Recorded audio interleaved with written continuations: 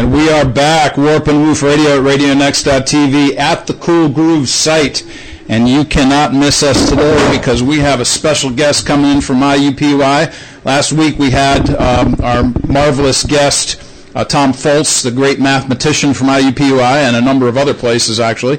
But Tom was a great guest last week, talked about the issue of a designed universe and the emphasis, of course, that we have as Christians about such things. We're grateful for Tom's presence here this last week. This week we have another prof from IUPUI. He goes in a different direction as it relates to his teaching and his emphasis there at IUPUI. Larry Smith is actually going on this particular week, and our focus, of course, with him is going to be on leadership because he is from the Tobias Leadership Center on the campus of IUPUI, and a wonderful opportunity to have Larry with us here today. My co-host, Dr. Clyde Posley, will be joining us soon, and when he does, we'll start our discussion establishing a biblical base of leadership from a Christian point of view. But before then, let me give you just a kind of a highlight of what we do here at Comenius Institute, and specifically our focus on this particular radio show. So at Comenius, we cross three bridges.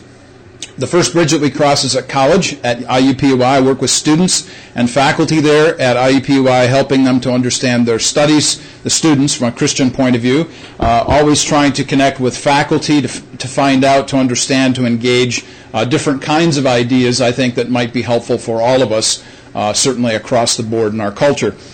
So that's what we do at IUPUI, Comenius at college. Then there's Comenius in the community.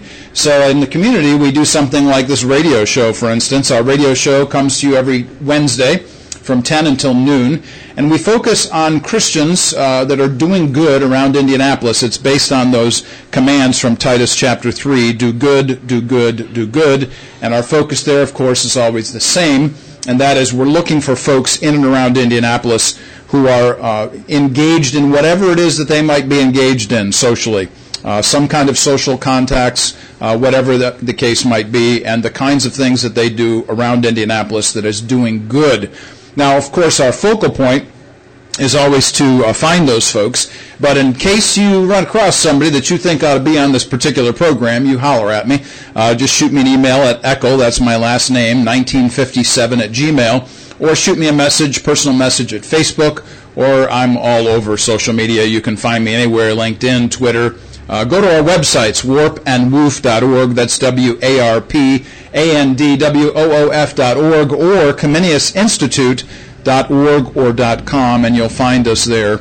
By the way, just in terms of community and the connection now to our third bridge that we cross into culture, we are engaged in all kinds of different events and cultural connections. And so, for instance, on our websites, ComeniusInstitute.org, .com, and warpandwoof.org, you'll find over 1,000 podcasts, sermons, essays, all kinds of things, video teaching on one thing or another across a broad array of different subject areas and engagements. So do check with us at those particular websites. Those things are accessed easily and freely to anybody and everyone. So we're looking forward to having Larry Smith on in our second hour. And until that time, we're going to take a one-song break. And when we come back, we'll begin our discussion of what does it mean to think Christianly about leadership. We'll be engaging with the Tobias Leadership Center as well. Larry Smith in the second hour. Dr. Clyde Posley joining us shortly. We'll be right back. And we are back. Warp and Woof Radio at RadioNext.tv at the Cool Groove site. You are now seeing Dr. Clyde Posley, Dr. Mark Eckel here on Facebook Live, and we are here on YouTube Live as well if you're connecting with us there, or later on in the archived event. Podcast will come out later on where our marvelous technician, Josh Collingwood, is going to take care of our tech issues. So Harold H.B. Bell is sitting in the studio here with us. He is the one taking care of all the music, so any kind of musical interludes, you hear HB from the background saying, "You're on." Yes, that means we are on. Mr. Jumbo Love himself. That's right, boy. He is the man. Talk about the man. Here it is. I just want to say this for those of you who might be seeing brand new podcasts coming out. So I see podcasts popping up all over the place, and I see podcasts popping up from folks who have had the opportunity to be involved with HB. And what I find is that imitation is the greatest form of flattery, and so that is often said. That is often said, and I got to tell you, if you see new podcasts popping up, more likely than not, the folks have been somehow engaged with H.B. Bell here at 2131 East 10th Street. He has been doing his thing for 7 years. As far as I'm concerned, he's the man at Radio Next. So speaking about leadership, kind of a nice segue because HB is a great leader here in the Indianapolis area.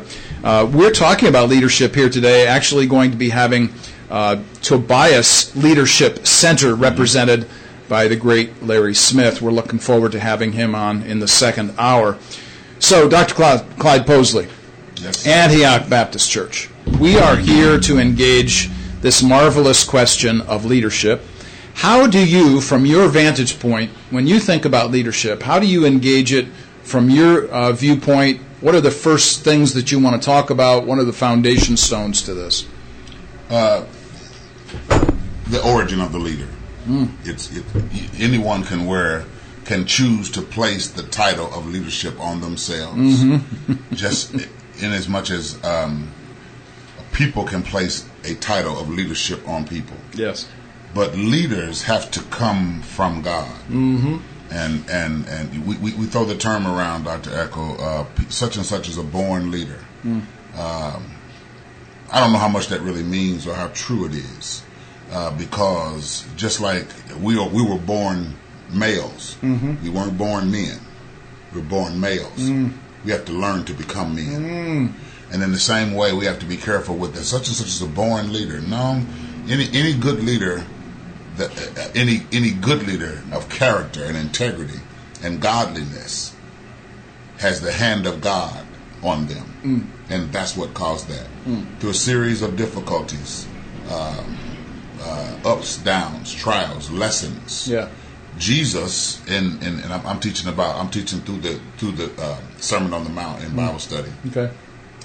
And Jesus, the Bible says in the 5th chapter of the book of Matthew, when Jesus had gone into a mountain, and when he was set, he opened his mouth and taught them, saying. So he first calls 12 disciples, and then teaches them. Yeah, it's called a Sermon on the Mount, but it's actually a lesson on the Mount. Yeah. And he teaches these leaders. This is important because God in Christ called 12 leaders and did not unleash them for 3 years until he could teach them, show them by precept and example. Yes. So, in a more direct conclusion to my answer to your question, leadership must be given to us by God. It is a grace that comes from God. Wow. I'm thinking of that passage in Numbers chapter 11 where Moses, having seen people invested with the Spirit of God, says, I wish that everybody would have the Spirit of God, that passage in Numbers chapter 11. This issue of leadership is really difficult because, quite frankly, if you are a leader, then you have to have followers. So you just, by the way, those two things kind of go together. Yeah. If you don't have followers, you're not a leader. Right. And of course, the flip side is true. If you're a leader, then you have followers, and that means that you have to care for the followers. Right. So you can't just treat the followers any way that you want. And to Dr. Clyde's point, the emphasis, of course, that God is the one who makes leaders. So again, First Testament teaching. Actually, the very first time, this is a fascinating little piece of information from Old Testament studies. The very first time that Scripture indicates anybody was filled with the Spirit is in Exodus chapters 29 to 35, which is Bezaleel, who is building the accoutrements of the temple. So here you have somebody working with wood, working with stone, working with fabric, who has been indwelt by the Spirit of God for leadership purposes. That's a fascinating idea. And so just let me punctuate it by saying the first leaders, or the first people, let me say, that were indwelled by the Spirit of God were artists. That's right. Artists, not preachers, not prophets, not priests, artists. I just want to emphasize that because I think that's kind of cool. So you can be a leader in any venture, in any venue, in any vocation. Right. Yeah. I think that God empowers believers, all believers, to be leaders. Now I know we're talking about leadership in a different vein, but in it can be said, not to go far away, but we are. That is what the Holy Spirit is trying to do with us, along with our salvation, along with giving us residency in heaven. But He's trying to put us in a position where we can lead people to Christ. And so often, this is important because often people assume that leadership is exemplified only in personas like ours, or a pastor, or a professor, or HB, or a president, or a senator, a congress, or a politician, or manager. No. We have a light that should show signs, that should, according to Scripture, so shine that men see our good works and glorify our Father. So Jesus Christ made it clear to those disciples, he intended to make them all fishers of men, and not just because I don't believe He meant just you all. Yeah. That they would teach all men to be fishers of men. And so in that regard, I think we are all responsible for playing a role of leadership at some level. It reminds me of when Jesus calls His disciples in John chapter 1, for instance, when He calls those two brothers and they come to follow Jesus, and He says, look, you have an opportunity here to follow me. And the emphasis on following Jesus is a real crucial concern, obviously, for us. That leaders, let's say it this way, leaders, first of all, need to be followers, and from a Christian vantage point, we're talking about the 1 Corinthians 11:1, you follow me as I follow Jesus. That's right. Yeah. That's right. I think, because, and let's talk for a second about why it's so important for leaders to be followers first. Because in the fellowship, which is being a prelude to leadership, you are pruned. And trust me when I tell you, if I could look in the audience's face, I'd tell them. And there's a bit of pruning that happens after, even when you become a leader. Yeah. But in the fellowship, you are shaped.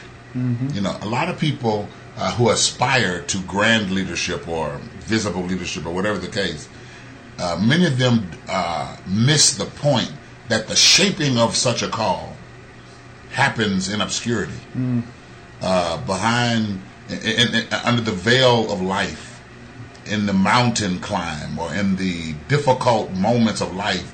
That's when you are being shaped. David was shaped for his great leadership, fooling with smelly sheep, being looked over by his father, kind of disrespected by his brothers. But God was preparing him for a great move, a great plan for him. And so often many, and I tell young preachers this, younger preachers, young people, listen, don't despise humble beginnings. Don't despise the sometimes drudgery that goes with the preparation stage of life. Yeah. There's a promise coming if you can sit through the preparation. This is, I'm mindful, having started at IUPUI teaching a course this week of Apollos in Acts chapter 18, where he's a brilliant man, a brilliant mind, a logician, a philosopher, a theologian, but he needed to have the way of Jesus explained to him more fully by two people in the congregation who many would refer to as laymen today, probably not a great term, but nonetheless, people who are in the pew, as it were. And once he was under their tutelage, he then went out and even further mystified his listeners by the tremendous opportunities that he had to engage his listening audience. You're listening to Warp and Woof Radio at RadioNext.tv at the Cool Groove site. And we come to you from 2131 East 10th Street, right across the street from the Bonner Center. And when we come back from our one-song break, we're going to be re-engaging this issue of a theological, biblical view of leadership. Warp and Woof Radio, we'll be right back. And we are back, Warp and Woof Radio at RadioNext.tv at the Cool Groove site, right across the street from the Bonner Center, 2131 East 10th Street. Dr. Clyde Posley, Dr. Mark Eckel here, engaging with you about this particular issue of leadership. We were just talking off air about the necessity of training in leadership. And I think, Dr. Posley, that might be not a bad way to begin this segment, because let's take it from any other vocation standpoint. If you're going to be a bricklayer, if you're going to be a house builder, if you're going to be a plumber, if you're going to be a lawyer, pick a vocation, it doesn't matter. Guess what you have to do? You have to go learn something. Absolutely. So there has to be some substance to whatever it is that you are engaged with. And so for Dr. Posley and I, the issue is always going to be one of theology. We're going to approach this because we are biblically based from a biblical vantage point. Make no apology for that. Right. We know that those who might see us or hear us see things from a different point of view. That's great. We truly understand that and appreciate the conversation. Indeed we do. But the issue of training, the issue of learning is huge for us. And so when we say the kinds of things that we say about the necessity of that, this is not something that we take in a small way, but it's very important to us. Right, right. I'm thankful that we're not left, that God has not left us to ourselves trying to figure out the world without Scripture. Yes. Without the Holy Spirit, without the power of revelation, which is God's greatest gift. That's right. To humanity. That's right. Understanding, revelation, truth. And so, I was thinking as you were talking, Dr. Echo, where would we be, the both of us, with these yearnings to know, or these desires to want to see cultures and people come together without some knowledge of Scripture? Yes. Some grounded, some root, some place to anchor truth. Yes. Because as we were saying off air, we believe our world suffers to some degree from people trying to have these conversations just out of their passion, or just out of anger, or just out of emotion, or just out of hatred. Yes. Or just out of personal experience. Yeah. That you can't.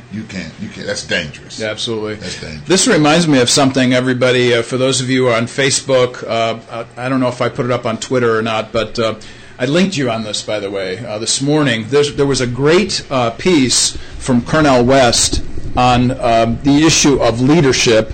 But more specifically, he was interested in his connection to his friend Robert P. George. Now, Cornel West is, as we've, I think, mentioned before, from a liberal vantage point, socio-political vantage point, his friend Robert P. George is conservative. And so you have a black man and a white man, both of them who are PhDs, both who are professors. Very similar to what's going on right here, by the way. And what I did was I linked all kinds of different folks, in fact, some of my colleagues at IUPUI, and I said, look, this is what we want to do. The kind of thing that Cornel West said this morning, or in this particular interview that I posted this morning, was fantastic. It was wonderful to emphasize that the university is important. The idea that we need to hear different voices within the university is important, that you don't shut somebody down just because they don't believe the same thing you do. Man, that is tremendously helpful. And so it's the very thing that Dr. Clyde and I are doing here in Indianapolis. We're basically saying to everybody with optics, look, here's a black and a white man sitting next to each other, PhDs, love each other, care for each other, and care about the issue of bridging cultures. So I think that's a really powerful statement. Yeah, and not only is it powerful, politically, socio-politically and all of that, but isn't that a democracy? Yeah. Isn't that what's supposed to be happening? Yeah. That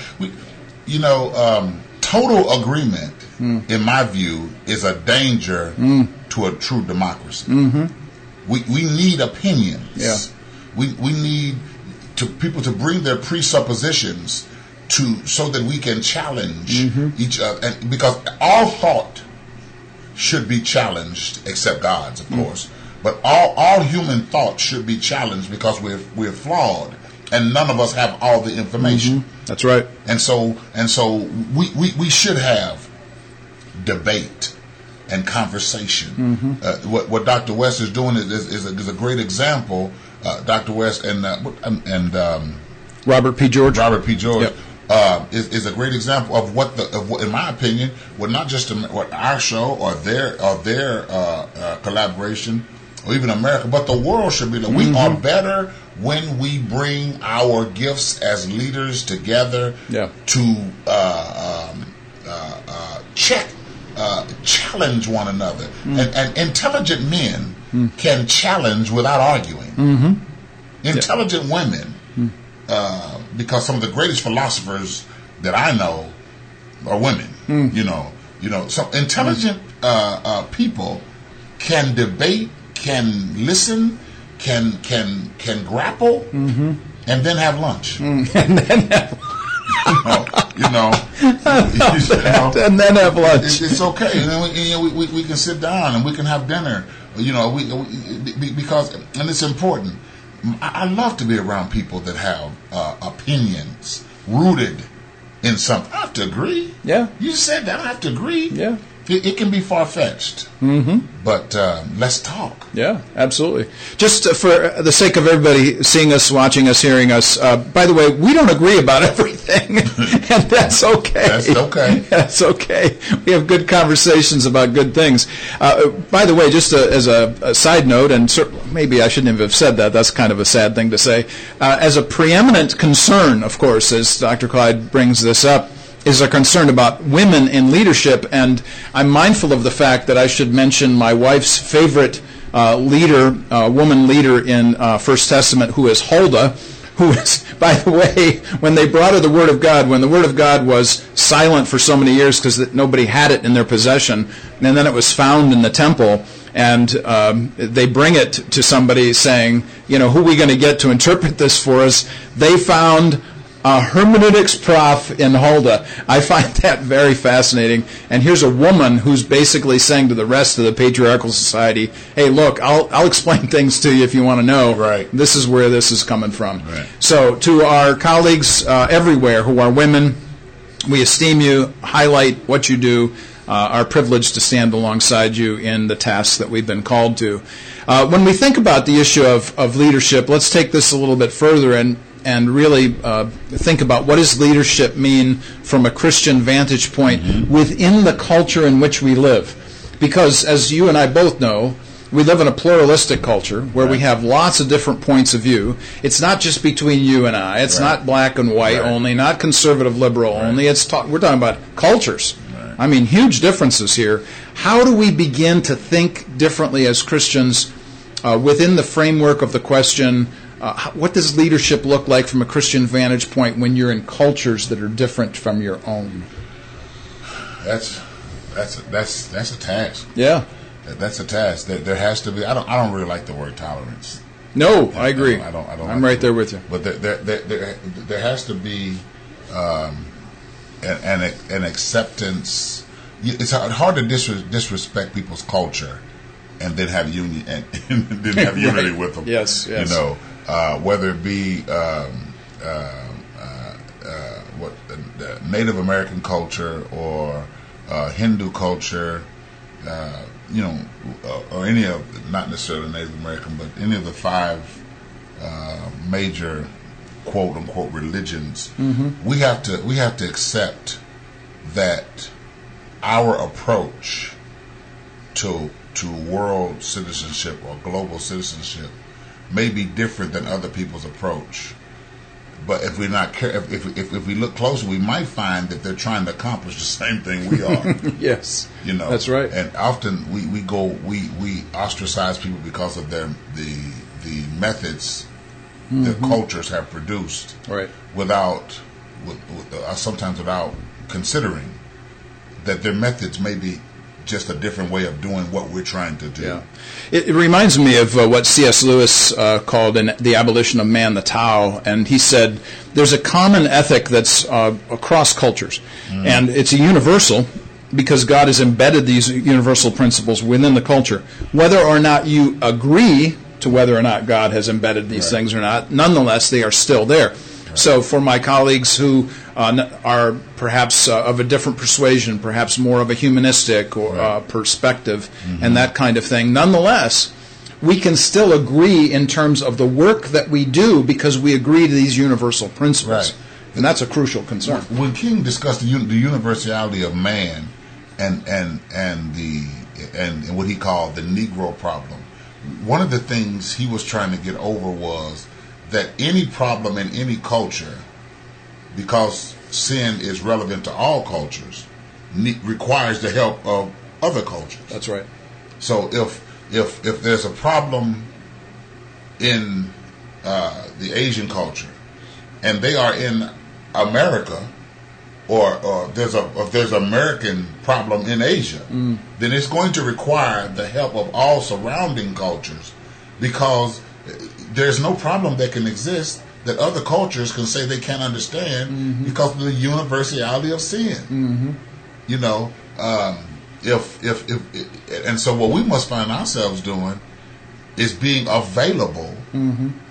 As if we're truly leaders, if our cultures will serve as leadership and examples to other cultures within a society, we must find ourselves available and cognizant, and dare I say compassionate, to the plight of other cultures. You know, because we're talking about individual leadership by and large, you know, for the most part here, but cultures should serve as leaders. Yes, as models. That's right. Yeah. When I'm thinking about as you're talking about these things, your good comments about the differences of cultures and yet the similarities of them. You know, here's a real practical example. I'm just a practical guy, so you know, here's what I have to say about this. We had in our subdivision here recently some road work being done. And where you live, the same? Where we live. And so, you know, I'm waiting for these guys to finish this road work, and they've left these huge bumps to go over. So everybody's slowing down and all of these kind of. And you know, I'm sure I'm like most everybody else in the subdivision who says, well, can't you guys finish this project? What's your problem anyway? As you're talking about this, I'm recognizing my own sinfulness in the sense that, you know, my desire for them to complete this project within the framework of what I think ought to happen right now. And so even within the concept or context of cultures, let's say, for instance, within a workplace, I don't understand all of the things that a leader has to deal with or an administration has to deal with. And so I'm here trying to deal with my thing, but, you know, I might be upset with somebody else because from my vantage point, they're not doing their job. That's not uncommon. I believe if listeners would acknowledge, we've all had a bit of that. That's a great analogy. That's a great analogy. 69, to get to where I live, I have to go up there, 69. And they had at night they block it off, you know, and I'm all this traffic, you know, why now? Why not? Okay, but they're smoothing the bumps. They're patching holes. Now I've had to replace several rims this season. All right, you know, as many people have. And now Clyde, which is it? Which do you want to buy more wheels? Yeah. Or do you want them to take the time? Or are you willing to be inconvenienced for a moment for a better ride for everyone? Yeah, that's right. So when we think about leadership, you know, we're not talking about highfalutin, ethereal concepts that are above everybody's head. We're always interested in putting the cookies in the bottom shelf here. So when we talk about issues such as this, we want everybody to understand, hey, leadership happens at every juncture. And we're all being shaped. You know, you don't get to a place. Humans don't get to a place where you are a leader and now you are just there. You know, everything's right. We're all still learning, evolving into the leader that God, if we're children of God, evolving into the leaders God wants us to become. It's a process. It is a process. And that reminds us of the theological concept of sanctification. There's such a thing as progressive sanctification. That is that we are becoming more and more like Him who we serve, and that's a crucial concern for this. Right. So back to the question as it relates to culture and as it relates to leadership and a Christian view of these things, because we're concerned about that. Let me just give one example, and you know, just jump in at any juncture. Like you know, you've mentioned that you have sons and daughters in the ministry, and the marvel of what you've been able to do in terms of discipleship. And over the years, of course, as a teacher, I've had, you know, how many students, I don't know. But just to give one example of this, one of my students, who was one of the most recalcitrant, upsetting people in my classes in all of my history of teaching. constantly an irritant, has since that time become a believer, is now mayor of his city, and is now having a tremendous impact in his culture. Why is that? Because there's been a change within his person to become, as you said earlier, more compassionate, more understanding. I mean, even something as simple and as silly as the fact that they had these, some kind of open days in his city where everybody's celebrating the city and so on. And he went to the dunk tank.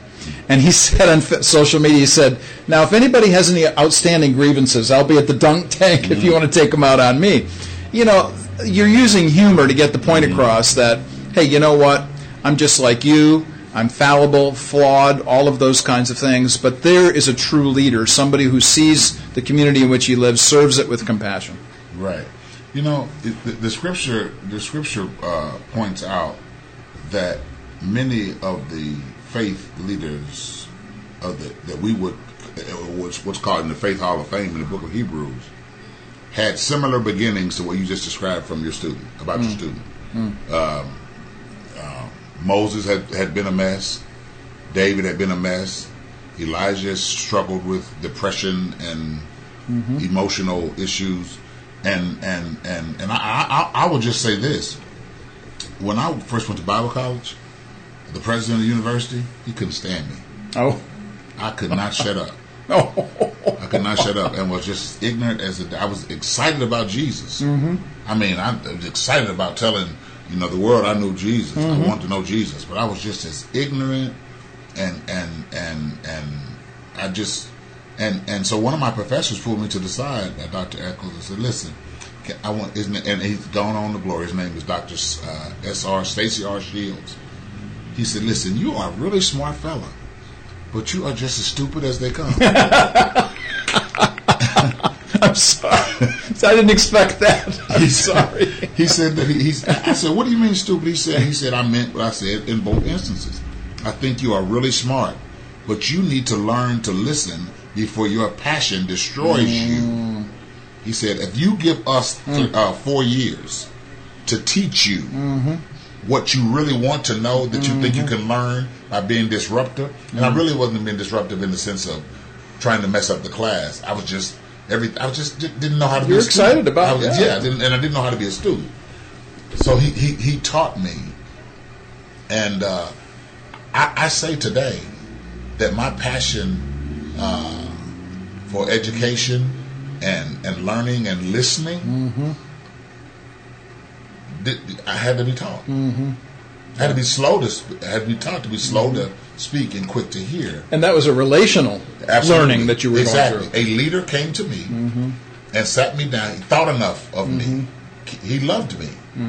And he told me, "Listen, this is a crossroads for you, son." And he told me that he saw himself in me, because he said, passion untamed is destructive. Yeah.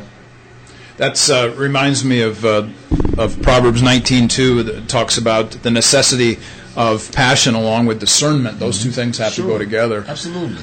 Yeah. This idea that somehow we bear responsibility for relational growth. Let's mention this, by the way. This is a very important issue. In Luke chapter 10, where there's a listing of Jesus' apostles, and they're given their due in that particular passage, there's a very interesting phrase in English that says they were with Jesus. Now, leadership isn't something you just learn from books. I mean, I got a ton of leadership books, like I'm sure you do, on your shelves. But you don't just learn leadership by reading books. That's right. You learn by being with somebody else. Absolutely. Relationship. It'd take us a whole show to talk about That's that. right. I think that's one of the missing links, in what's the word I want? Proper leadership, ecclesiastical succession in churches. Yeah. Because we have so many younger preachers who just believe that they can do well because they can preach, or because people are saying amen at a few of the things they're saying. Yeah. Doesn't even mean that, first of all, what you're saying is correct. Right. But secondly, pastoring or church leadership is less about excitement and more about a discipline to principles that the leader continues to practice. And let's flip that around to your good point and say the other, and that is that some pastors hang on way too long. Way too long. Way too long. Way too long, and they don't, and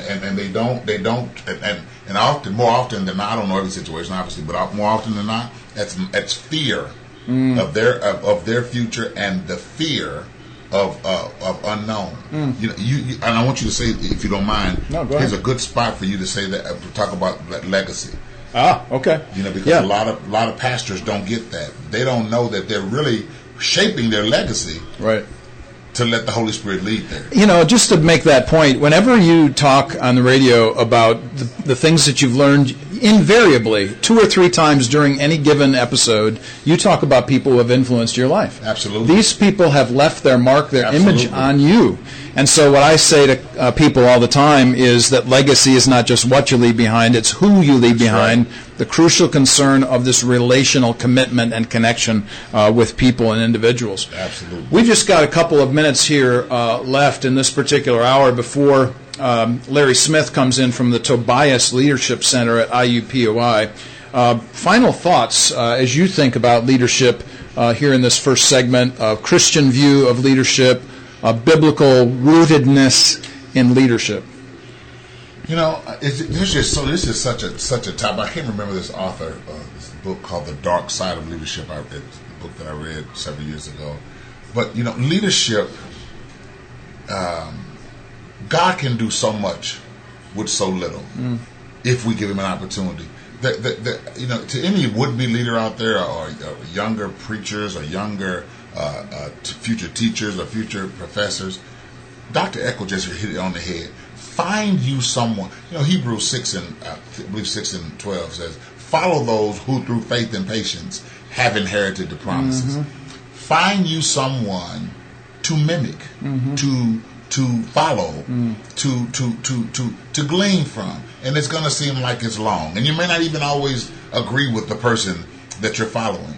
Dr. Troy Ladd, who I sat under, he actually paid my way through seminary. Oh, wow! From my former church, the Little Bethel Baptist Church. Oh, good for him. That's the church Sherman Radford pastors. Oh, that's cool. Nice. Yeah. He told me, son, when I first came to that church, he said, son, you're going to learn just as much to do as a future leader as you will learn what not to do. But listen and watch for it all. Because without, I'm not here to show you my perfection to get you to leadership. I'm here to show you what leadership looks like, so you can bounce it against what you know and what you're learning against what you're seeing. Man, Dr. Troy Ladd was just, he was just awesome. He was awesome for me. And again, I owe a great gratitude, yes, to God, but his use of people. Yeah, that's right. Yeah. Absolutely. The emphasis that we have on people is huge for us. We're really consumed by who we have been given an opportunity to be with, and that's really a crucial issue for us. He has so blessed us with people, Mark, that who he shaped so that they would have empathy and sympathy and compassion and commitment to us. Because without that, man, I wouldn't be sitting here. Yeah. And I mean that. Yeah. Just a quick comment. We don't really say much about money, but let me just say something about money.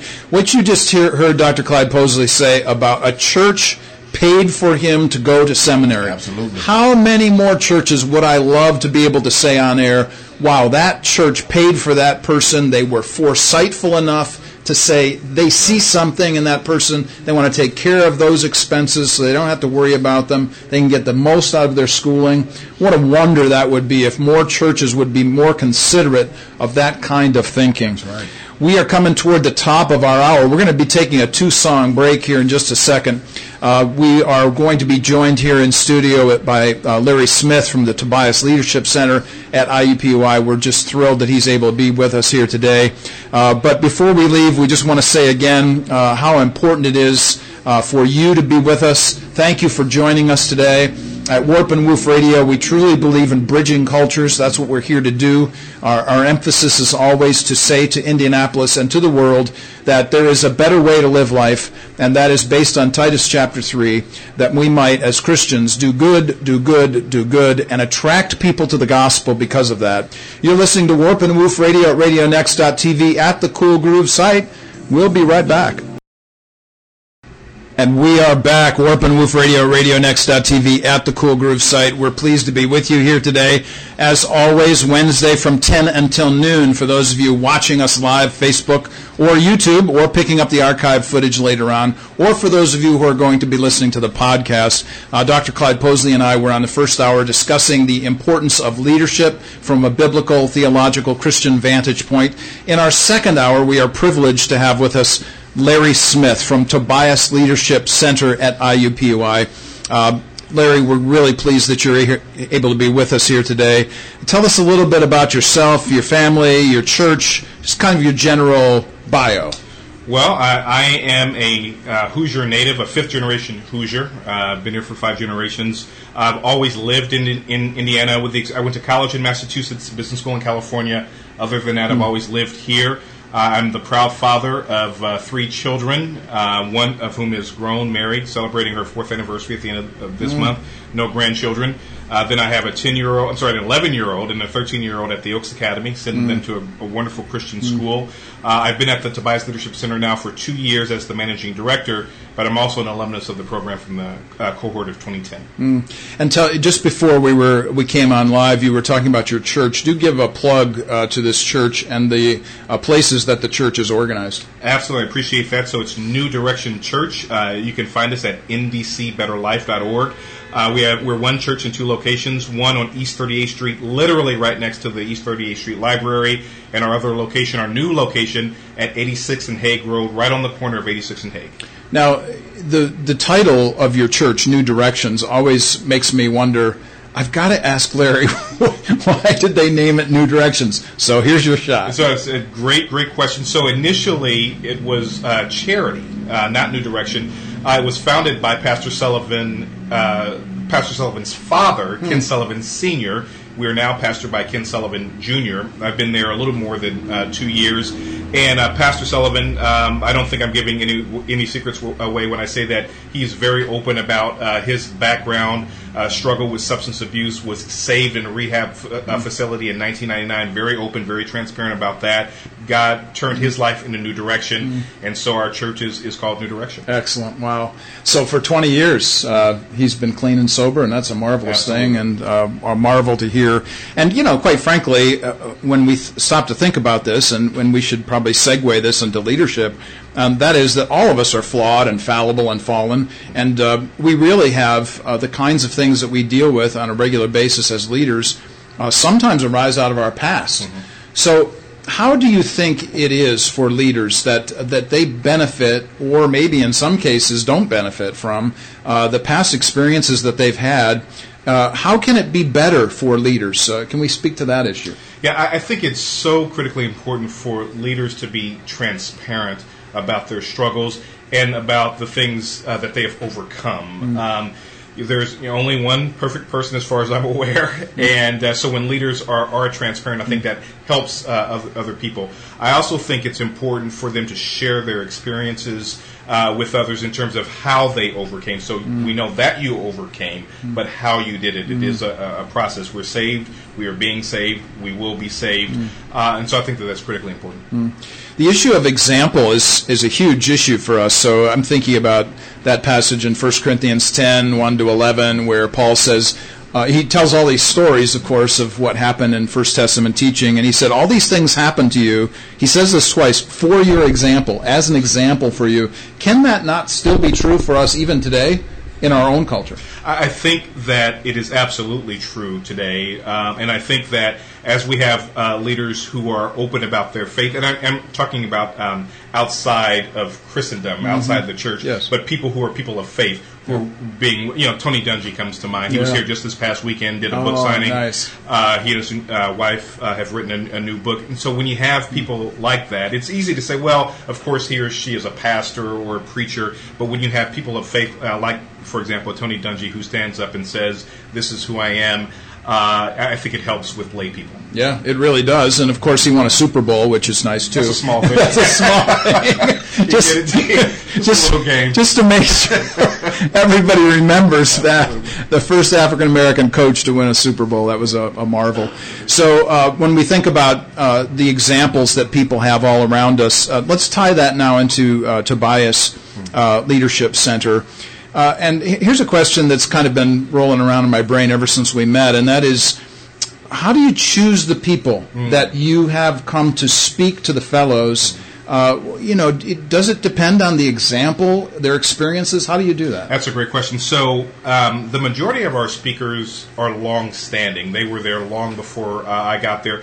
We begin with an idea of, as Stephen Covey says, begin with the end in mind, right? One of the 7 habits. So what do we want our fellows to take away? And so we kind of work backwards from there. And so one of our sessions, for example, I don't want to give too much away because I do want people to apply, and we want things to be kind of a surprise. But one session, we go down to St. Meinrad Monastery in southern Indiana, and that is an exceedingly reflective trip. Some of our excursions are very interactive, very physical. This one is very reflective, and we have an opportunity to think about, who am I as a person? Not everyone is a person of faith who goes through the program, certainly, but it does give a chance. We actually talk with the monks, who are very, very open about why they chose this life, a life of poverty, a life of celibacy. They didn't have to do it. No one, tied their arms behind their back to do it. They chose this life. And so we try to think about what is the most well-rounded set of experiences that we can give to our fellows that will help them to become better leaders. When you think about the people that you're bringing in, and you said that they have long-standing experiences and so on, the kinds of folks that you're looking for, do the people have to agree to some kind of a belief system or anything like that? Absolutely not. We want people who come from all faith backgrounds or no faith background. And again, I want to be clear, Tobias Leadership Center is not a faith-based organization. Right. I want to be clear about that. I happen to be a person of faith. But I will say that, and I don't have permission to say the names, but I will say that some of our leaders are Christians who present to our fellows. Yes. And this isn't to press a point, of course, to our audience and to our listeners because, of course, Dr. Posley and I give no apology for where we stand or who we are, and we're not suggesting anything by that. We're just suggesting, by the opening question, how do Christians engage in a culture that is not necessarily their own? And obviously, within a pluralistic culture, of course, that we live in, we have to navigate all kinds of different engagements. I think that's really a powerful way to go about doing this. And the fact that, you're a believer, that's the reason why you're here in this show today. But nonetheless, we still bear the responsibility to engage with people who don't believe or think like us. Indeed. Yeah. So this morning, just to kind of set the stage for this next question, I ran across a very interesting interview with Cornel West, and it was fantastic. I loved it. I don't always agree with Cornel West. That's fine. Dr. Posley and I don't always agree. That's fine. But he said some really cool things about his relationship with Robert P. George, who's a white conservative Princeton professor. They're famous, long-standing friends from years ago. When you think about a black man and a white man who have the same degrees, and who also, by the way, have the same passion. That is, that people be open and listen to each other. How do you think that fits into the framework of helping your fellows in a leadership program to expand their listening abilities to other cultures? I think it's a great question. As a believer, I don't think it's an accident that God gave us 2 ears and 1 mouth. We should listen at least twice as much as we speak, and really listen to each other. Listen to understand, not merely to respond. And it's so easy to do that. I mean, as you know, as everyone knows, our culture today really suffers from, I think, a lack of genuine empathy and understanding and a desire to communicate as opposed to just get my point across. So I think that is critically important. You need to do that across political lines, across racial lines, across religious lines. And if we do that, I believe, and again, at the end of the day, we don't always have to agree, and that's okay. I think, unfortunately, sometimes, and I think this is on the right and the left, that if you do not agree with me, you're a bad, evil person. I think there are certain principles that we all should agree are evil, but it should not be because, Democrat, Republican, conservative, that it is, can we learn from each other? How do we live in a pluralistic society and advance if we refuse to listen to each other? One of the things that happened a couple of weeks ago on this show was that Dr. Posley and I spent 2 hours face-to-face talking about politics. And he's a progressive liberal Christian. I'm a perennial conservative Christian. So you have these two different points of view. And these are the kinds of comments that we were hearing afterwards. Folks were saying, we couldn't believe you weren't yelling at each other. And, as I might chuckle about that, I'm also saddened by it because that's exactly the kind of culture in which we live. So, to your point and to the issue of leadership and Tobias and what you do there, how do we overcome this idea that somehow my way of thinking has to be right? Do we need more fellows programs?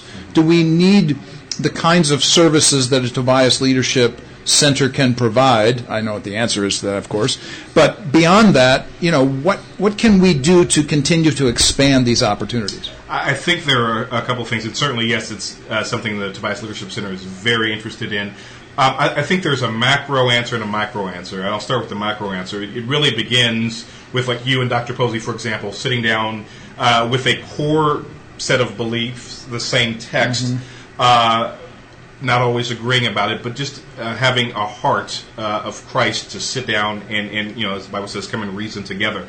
On a macro level, I think it is, whether it is through the media, social media, Facebook, YouTube, and so on, but also through our institutions, our churches, synagogues, mosques, whatever, get together, talk about our issues in a way that says we're not going to agree about this text in all its implications, but at least we can come and talk with each other and ensure that each of our viewpoints are heard, that we don't always have to take up arms, that we don't always have to yell at each other. Our children are looking at us, and they will learn from us, irrespective of whether we intend them to do. They will listen to what we say, but they will develop in terms of what we do, the example that we show them. So whatever I say to my children, it's, sometimes it feels in one ear and out the other, but they will certainly observe how I treat other people.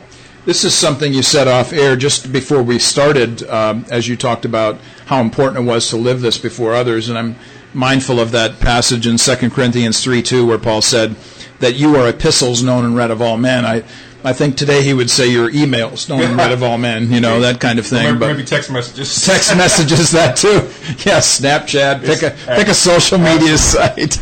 You've been listening to Larry Smith from the Tobias Leadership Center at IUPUI. We're privileged to have him on the show and the program today. Some of you might be picking us up later on the podcast, and we're glad to have you there. Actually, about 1,000 people either view or listen to the podcasts and the live archived footage that we have in front of you here today. I think that's a tremendous statement to the folks in and around Indianapolis who really care about the kinds of things that we care about. You're listening to Warp and Woof Radio at RadioNext.tv at the Cool Groove site. We're going to be taking a one-song break, and when we come back, we're going to be talking more about the Fellows Program at the Tobias Leadership Center at IUPUI with Larry Smith. We'll be right back. And we are back, Warp and Woof Radio at RadioNext.tv at the Cool Groove site. You're listening to us from 2131 East 10th Street, right across the street from the Bonner Center. And we're privileged today to have Larry Smith with us from the Tobias Leadership Center at IUPUI. And he is here to discuss not just leadership, but very specifically his program and the kinds of things that they do there. So for the rest of our time here together, Larry, let's talk about the specifics, maybe some of the details. One of the things that I think would be really interesting, I think, to people is who are actually some of these fellows that are coming in. Kind of give us a broad brushstroke of who they are and where they come from? It's a great question. So let me, by way of preface, say that Ambassador Tobias spent his entire career in corporate America. He could have said, I only want people from Eli Lilly, Cummins, etc. He didn't do that. He said, I want to have people from the private sector, large and small, nonprofit, faith-based. We've had 4 or 5 clergy members.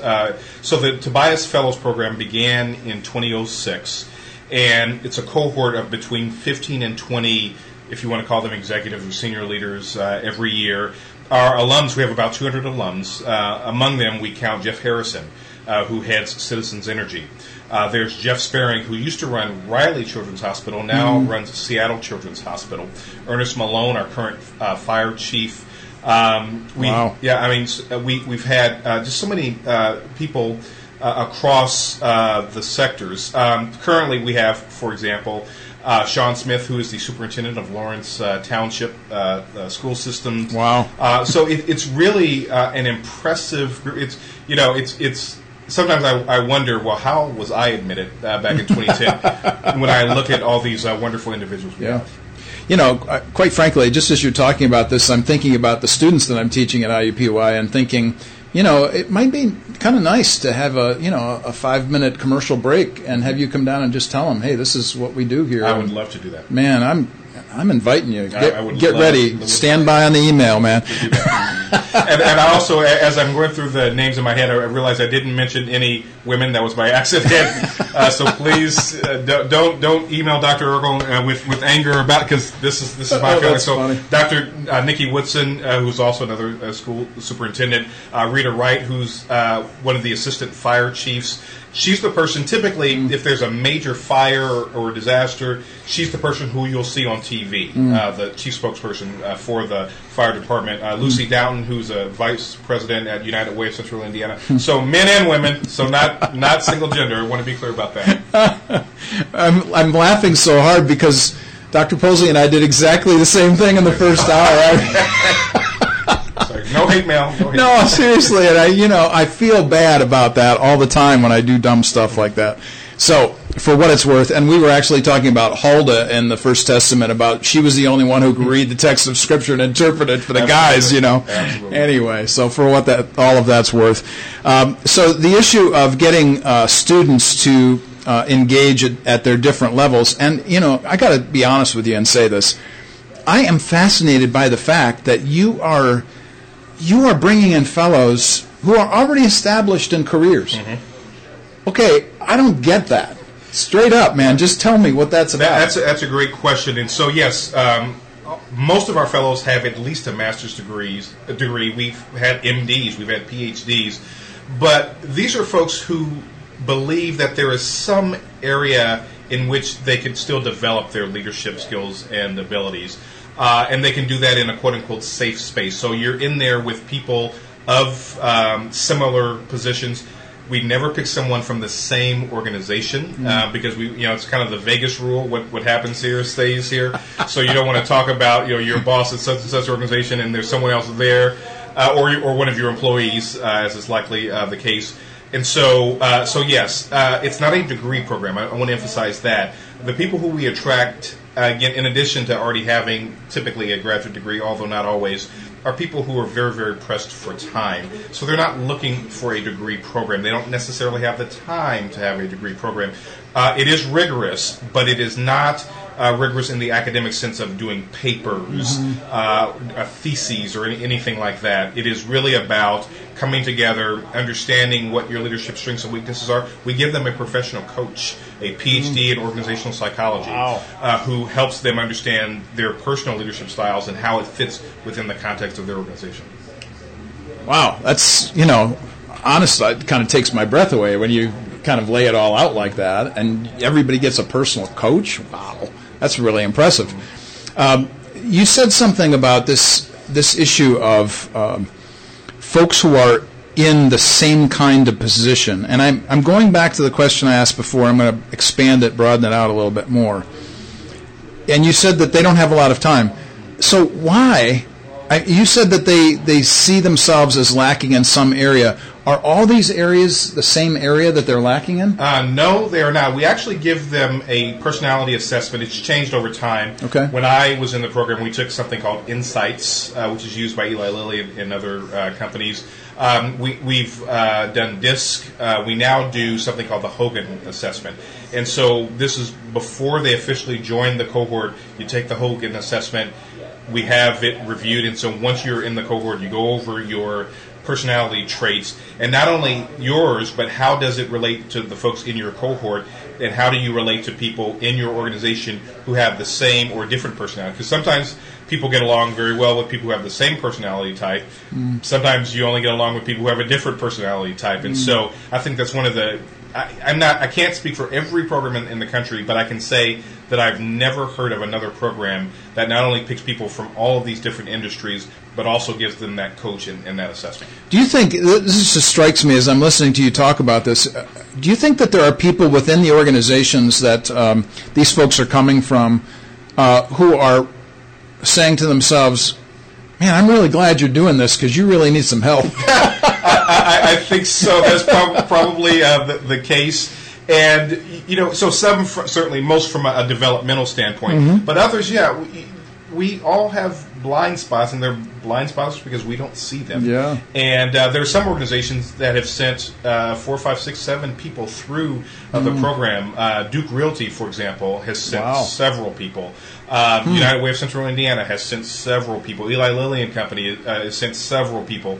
And so that is probably the best imprimatur, the best stamp that we have, that organizations continue to send, or at least to nominate people every single year, and that's really something we're proud of. Do you think that this organization, the Tobias Center, Leadership Center, is in the position that it's at because of its founder and progenitor, the person who has established it, not just with his name but with funding? I think that it's absolutely. We are successful in large measure because of Ambassador Tobias, who is just the nicest, and I mean this, I'm not just saying this, a genuinely humble person. He actually, so here was the precipitating event or events that caused him to give the gift. In the early 2000s, as you'll recall, we had all these corporate scandals. Enron, MCI WorldCom, Health South, on and on and on. And he said at this point he was retired, although he did go. He keeps flunking retirement. So after he retired as chairman and CEO of Eli Lilly, he went to go work for the George W. Bush administration, became the head of PEPFAR, President Bush's AIDS initiative in Africa. He also became the head of USAID, so he was in charge of American aid around the world. And so he said, we need to train a different kind of leader. And so ethics is one of the sessions that we have. And, typically at the head of that session, I introduce our speaker for that session.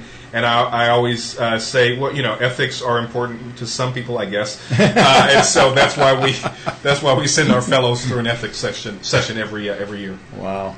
Well, so you're talking about a man who has had this brilliant career, a long-standing career, and behind the scenes, in my thinking, I'm saying to myself, is the reason why he's so humble and nice and generous and so on, is part of that at least, that he has been invested and involved with so many different cultures? I think so. He is a truly cosmopolitan person, loves people, welcomes ideas. And again, as a Hoosier, I can say this. I mean, he was born in Indiana, so he has. I think he was reared with certain values around humility, around being grateful for what you have, and not everyone has that view. Certainly, we are very fortunate that he does. When you think about leadership, whatever case it might be, if it's civic, if it's religious, if it's educational, if it's business. Let's talk about some of the major characteristics that are really essential, and let's talk about them in the scope of the culture in which we live now. Because, of course, we all know that time changes, place doesn't, but the people constantly are shifting in their thinking and mindsets, their dispositions and attitudes. So if you were going to say to people, hey, here are the top 2 or the top 5 or whatever, we can broaden these out however you want to go, what kind of characteristics do you think are necessary in leadership in 2018? I think a few. Certainly, I would say transparency is critically important. I think humility is important. I think that the ability to communicate effectively is important. When you go and you interview for a job or you read a job description, invariably it has ability to communicate. Even apparently, if you're not talking to anybody at all or interacting with people, the ability to communicate. And it always says oral and written, which is always a little frustrating to me because for me, listening should be on that list because I think it is the most important skill regarding communication that we have. We have to listen. If we don't listen, we won't understand. So you've talked about transparency. So just for those of you who might be watching this who are my students, you're going to see this piece right here that we just did with Larry Smith because that's just like this big thing, like shut up and listen. That would be cool. Anyway, so transparency is a big deal. If you were to broaden that out and list other characteristics, other things that you think are important in this culture 2018. Well, I certainly think empathy is important, and not sympathy. I know sometimes we conflate those terms, but truly being able to understand. So for example, when Jesus finds out that Lazarus is dying, Jesus wept. The shortest sentence in the entire Bible, Jesus wept. He had empathy. Now, of course, he knew what he was going to do, but that passage always gets to me because it shows his humanity and his humility and his empathy for his friend. And so I think if we don't have empathy, we don't have a lot. I think generosity, not only of financial means, certainly that's important if you have that, but generosity of spirit. Yes. Years ago, John C. Maxwell came to Indianapolis. I had a chance to hear him, and he mentioned another leader. I won't say who it is, but this was someone he looked up to and was a great orator, very intelligent, very wise. But he was at a conference that this person spoke at, and noticed that during the breaks in the conference, the person didn't interact with people. And so he decided John C. Maxwell decided that he was going to be a different kind of leader as he sort of rose to where he is now. And so the ability to interact with people, to have empathy, not to put up barriers. Anyone could come to Jesus. And I think that, I talked about St. Meinrad. They're Benedictine monks, and their philosophy is treat everyone as if they are Jesus.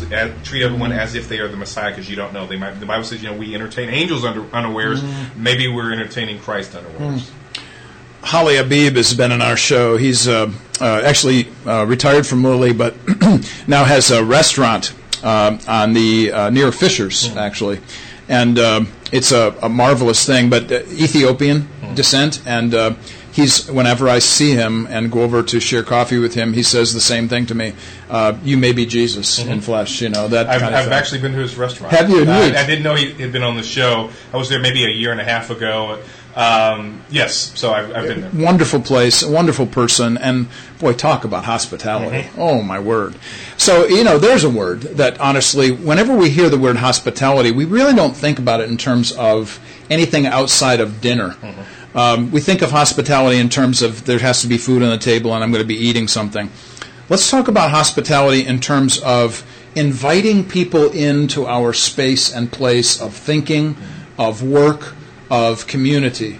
How important is that within the Tobias Leadership Center? I think that it's incredibly important. And so we have sessions, opportunities for the fellows just to get to know each other, to become friends. And we can kind of tell after about the second session whether the cohort is really gelled. In fact, this cohort is interesting this year. We knew that they had bonded from the first session because they were already making fun of each other. There you go. And so they had never met, and they were already making fun of each other. But they go out of their way, and in fact, in our alumni network, they many of the cohort, not always, not uniformly, but in many cases, they still get together. Even years later, they'll have dinner, they'll meet for coffee, whether it's one-on-one or in a group setting. I just think it's incredibly important. And I did a cohort PhD program with 11 other individuals, and I met some of their spouses and children afterwards. And whenever they would talk about, the kids or the spouses would talk about how important it was for them, I'd listen nicely and politely, and then smile and say, I really don't know that you fully understand. I would take a bullet for your husband. I mean, I would step in front of that for him because that's how much I think of him. Those kinds of experiences in a cohort, man, you do not set those aside easily. Oh, that's marvelous that happens. We talked off air just a moment about somebody who just came to town here this weekend, and I'm judging from what you said that you might have been there. So it was funny. So Tony Dungy came to town. He went to Lifeway Christian Bookstore. I was not there, but my son's classmates. He goes to the Oaks Academy. They have a wonderful school, great parents. One of his friends' mothers took them first to the Lego store. Oh, there you go, the Lego store. At Castleton, and then to Lifeway Christian Bookstore. And, stood in line to get books signed by Mr. Dungy. Wise woman, by the way, taking them to the Lego store. Yes, right. Give them the dessert first. That's right. and then took them to the bookstore. Yeah. So I've read a couple of Tony's books. Wasn't one of them Quiet Strength? Was that one of them? Yes. And I'll never forget, reading some of his experiences on the football field and with football players. And for those of you who don't like football, don't watch football, don't hear about football, let me just say, these are big men. And they are, monstrous, muscled people. Fantastic people, of course, but nonetheless very large people. So I'll never forget when Tony, in one of his little biographical points in the book, said, when he was introducing himself to his new team, it might have been the Colts, probably did this for everybody, he said, "Now, gentlemen, you're listening to the tone of voice that I will use all the time. I will not yell, and the decibel range will not go higher than this." I'm thinking to myself, how in the world, with these huge men, and they're quite vociferous, I'm sure, big voices and so on, he speaks at that kind of level. I mean, what does that say about a leader, of a Tony Dungy kind of caliber? I think it says a great deal. I'm a parent of two young children, one older child, and I'm human, so every now and then someone might say that I yell at my kids. But I always take that as a personal failure. That if I've not done something right, if I have to yell at them, and I think it speaks to just his character. Now, if you listen to him, he'll talk about that he wasn't always that way, but it is really the work of the Holy Spirit in him. And I'll give a quick example that he wouldn't tell, but I heard Warren Sapp tell in an interview. Warren. When his son, when Tony Dungy's son passed away, Warren Sapp was among the men, his former players, who went to go and console Tony Dungy, but Tony Dungy ended up consoling Warren Sapp. If you know who Warren Sapp is, this is a large individual. He collapsed in Tony's arms, and Tony is consoling him as opposed to the other way around. Yeah. That was, we won't go into the details of that particular episode in Tony's life, but certainly one that was that no one wants to engage personally if it can be helped. And but then to hear that kind of story, and Sapp and so many of other of his players, they just tell stories about this man. They love him. Oh, my word. Talk about taking a bullet for somebody. I think they would do that for him. So let's segue now into that, connect Tony Dungy and football players and what it means to be leaders in that kind of venue, and then ask the question, okay, would a Tobias Leadership Center fellow gain something like that? What would be the kind of likeness that you would see that would cross over in terms of a humble, quiet spirit? How do you teach that? How do we teach that? That's a great question. I think for most people, they're either born with it, or I think Christ, and I know not everyone would agree with this, but I think that Christ infuses people's hearts. So I'll give you an example. In my cohort, back in 2010, there was a guy named Kenyon Ingram who he worked for Eli Lilly. He was an HR director, human resources director, gentle, kind, just treated everyone with respect. Today, he's, I think I'm going to get this title right, but the global head of HR strategy at Eli Lilly and Company. And so he just kept getting promoted and promoted. He was on the high potential list. He was a high pot as I started in corporate America at Cummins. That's what we called it, high pots, high potential folks. But you talk about someone who just had a heart for people, knew how to speak with people, knew how to listen. I not giving any secrets away when I say that he's a believer.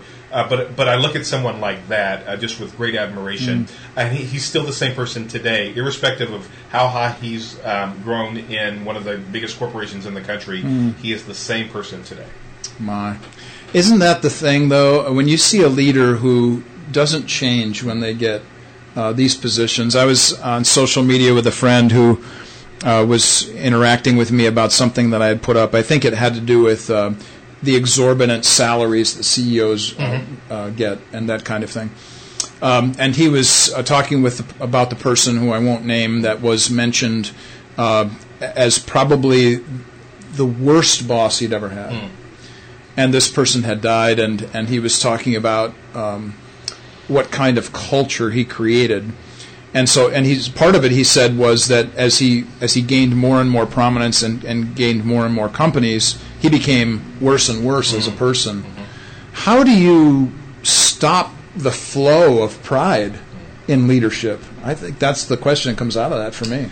I think it really is, and I don't want to give a cop-out answer, but I really think it's a God thing. God resists the proud, gives grace to the humble, and it's a struggle. I think, and we all have our challenges spiritually, whatever they may be. Personally, I try to remember that I also have flaws, but I also love. There's a great Chinese proverb that says, "I have no friends, I have no enemies, I only have teachers." And so, as I look back, because I've had bosses like that, unfortunately and fortunately, those people taught me as much as the quote unquote good bosses, because they taught me how not to be. And so I've had people who are in my life very, very blessed, many mentors, some intentionally, some unintentionally, but I've learned a great deal in all of those situations, and I try to take the best of what I've learned and apply it in my own work career and life. Just as a point of reference to who you are as a person, you said something off air I just wanted to quickly touch on. We've got about 5 minutes left, and I wanted to ask you about your love for apologetics. Yes. Why is that? Well, 1 Peter 3:15, right? Always be ready with an apologia, the Greek word, a defense, and answer back for the hope that lies in us. And so, my grandmother, who's long deceased, my mother's mother, growing up, she was a wonderful person, very, very brilliant, A student, didn't have the opportunity to go to college. I'm a first-generation college student. She would always call me, usually call me Mr. Smith. She would say, Mr. Smith, all you want to do is argue. All you want to do is argue. And I would say, no, Mama. Everyone called her Mama, including the neighborhood kids. But she was, of course, right. I did love to argue. But I took that and channeled that into something positive. I love the life of the mind. I love to debate. And so apologetics just fits right within that. That concept of the life of the mind is a big deal for us as Christians, and honestly, we don't really think about it all that much unless we talk about college kinds of things. But nonetheless, it's a huge issue for us. I wasn't blowing smoke earlier. I really would love to have you come down to the class. Absolutely. And so hang on to that. We just got a couple minutes left. You tell us, if you were going to leave us with an idea, a thought, something that you think is essential for us to remember about the Tobias Leadership Center, what would you tell us? I would say that we take people from all walks of life, that we take people who are extremely interested in self-improvement. You have to have a sense of humility. Now, in some cases, I'm not saying it's never been the case that a boss didn't, quote-unquote, force someone to go. But I also think that you can force a person's body. You can't force their mind or spirit. And so come to us in any way that we can help. By the way, the website is, if I may say, www.tobiascenter.iu.edu, tobiascenter.iu.edu. We're accepting applications right now for 2019. It's January through December. It's a year-long program. And applications will be available through October. Wonderful. You've been listening to Larry Smith from the Tobias Leadership Center here at IUPUI in Indianapolis, and we were pleased to have him on the show. And looking forward to hearing from him again, getting him in front of some of my students there at IUPUI. Looking forward to that. You've been listening to Dr. Clyde Posley, Dr. Mark Eckel. In our first hour, we talked about the biblical, theological, Christian base for how we think about leadership. our second hour. Larry Smith has been here with us. Harold H.B. Bell has been our producer. He's the one who spins the cool jazz tunes that y'all hear. And they get cut out of the podcast, but you can watch them on YouTube Live. That's an important idea as well. Make sure that you touch base with HB at Radio Next, because the work he does here in the city is the kind of work that we need more and more of. What HB says is all community all the time. That's what he's been about for 7+ years. I always rave to everybody about what he does and who he is. We're right across the street from the Bonner Center. If you want to see some really good work going on in Indianapolis in the urban core, come down to 2131 East 10th Street at our studio, and then walk across the street to the Bonner Center. We're always glad to engage people from all walks of life. Thankful again for the opportunity to be with you here this week at the Comenius Institute-sponsored Warp and Woof radio show. Warp and Woof, vertical horizontal threads that make fabric. From a Christian point of view, we approach this from Colossians 1:17. By him, by Jesus, are all things held together. Next week, we will look forward to another great guest, but you've been listening to us this week talk about leadership, and we've been grateful to be with you. Thanks for sharing our time with us, and we'll talk to you then.